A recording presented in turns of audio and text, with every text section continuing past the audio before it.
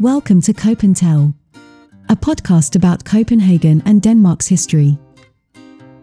Written and produced by Danish historian and tour guide Rune Edberg. This podcast features excerpts from Rune Edberg's book Your Dane, Unlocking the Secrets to the Danish Mentality, as well as stories from his 2 walking tours, World War II and Copenhagen, and Copenhagen's Dark History Walk. It is possible to book a spot on these tours on the website copenhagen.com.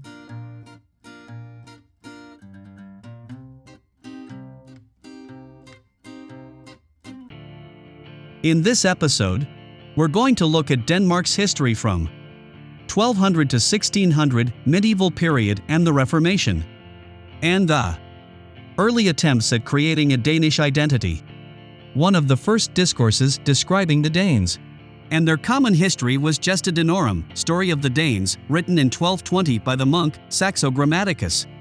This text was commissioned by the Danish king Valdemar, and should be seen as a propaganda script that would justify Valdemar's family's right to the Danish throne. It is also in this text that the terms Danish and Vikings were first linked to Danish history. This was the first major attempt at creating a national common Danish identity that connected the 4 largest parts of Denmark: Jutland, Zealand, Scania, now part of Sweden, and Funen. Aside from focusing on Valdemar's house as the rightful owners of the Danish throne, the publication was also a manifesto geared towards the German-speaking states and the German emperor, who also had an interest in Danish territory. However, the text emphasized the inhabitants of the Danish towns as their own people with their own language, culture, and mentality. First female ruler. 150 years later, the first woman became the ruler of Denmark when Margrethe I was crowned. She was later crowned in both Norway and Sweden, and brought the 3 Nordic countries together in the Kalmar Union, which would later form the foundation of hundreds of years of controversy between Denmark and Sweden. The latter left the union, which started to shape the conflict between the 2 countries. In 1520, the foundation for the poor relationship between Denmark and Sweden was further cemented, when the Danish king, Christian II, executed a large number of Swedish nobles in Stockholm. This event would be used by Sweden in anti-Danish propaganda for the next 100 years. The Reformation. Internal disputes started a civil war in Denmark in 1534, and a few years later, Martin Luther's showdown with the Catholic Church also came to Denmark. The king used the Reformation as a convenient excuse to acquire additional power and wealth at the expense of the church.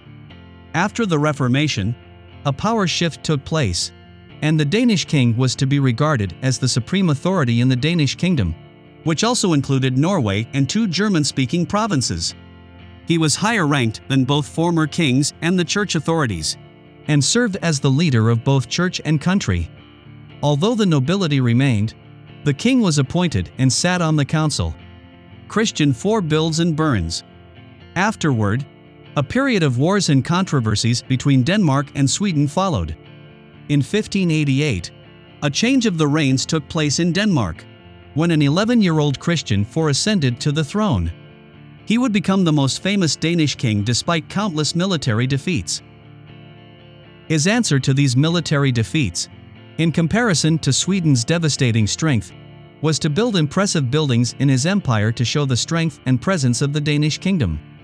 He developed 3 of Copenhagen's present-day tourist attractions: the Round Tower, Rosenborg Castle, and Borsen, the stock exchange near Christiansborg Castle.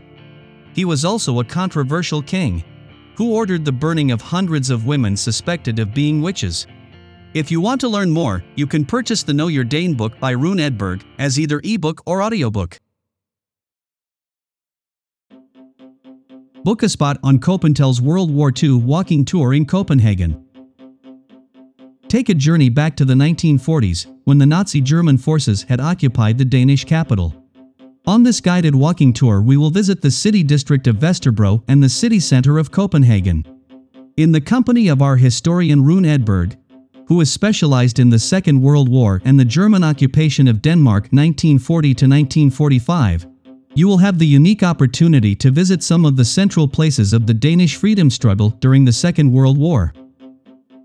You'll become acquainted with the central themes and paradoxes of the period.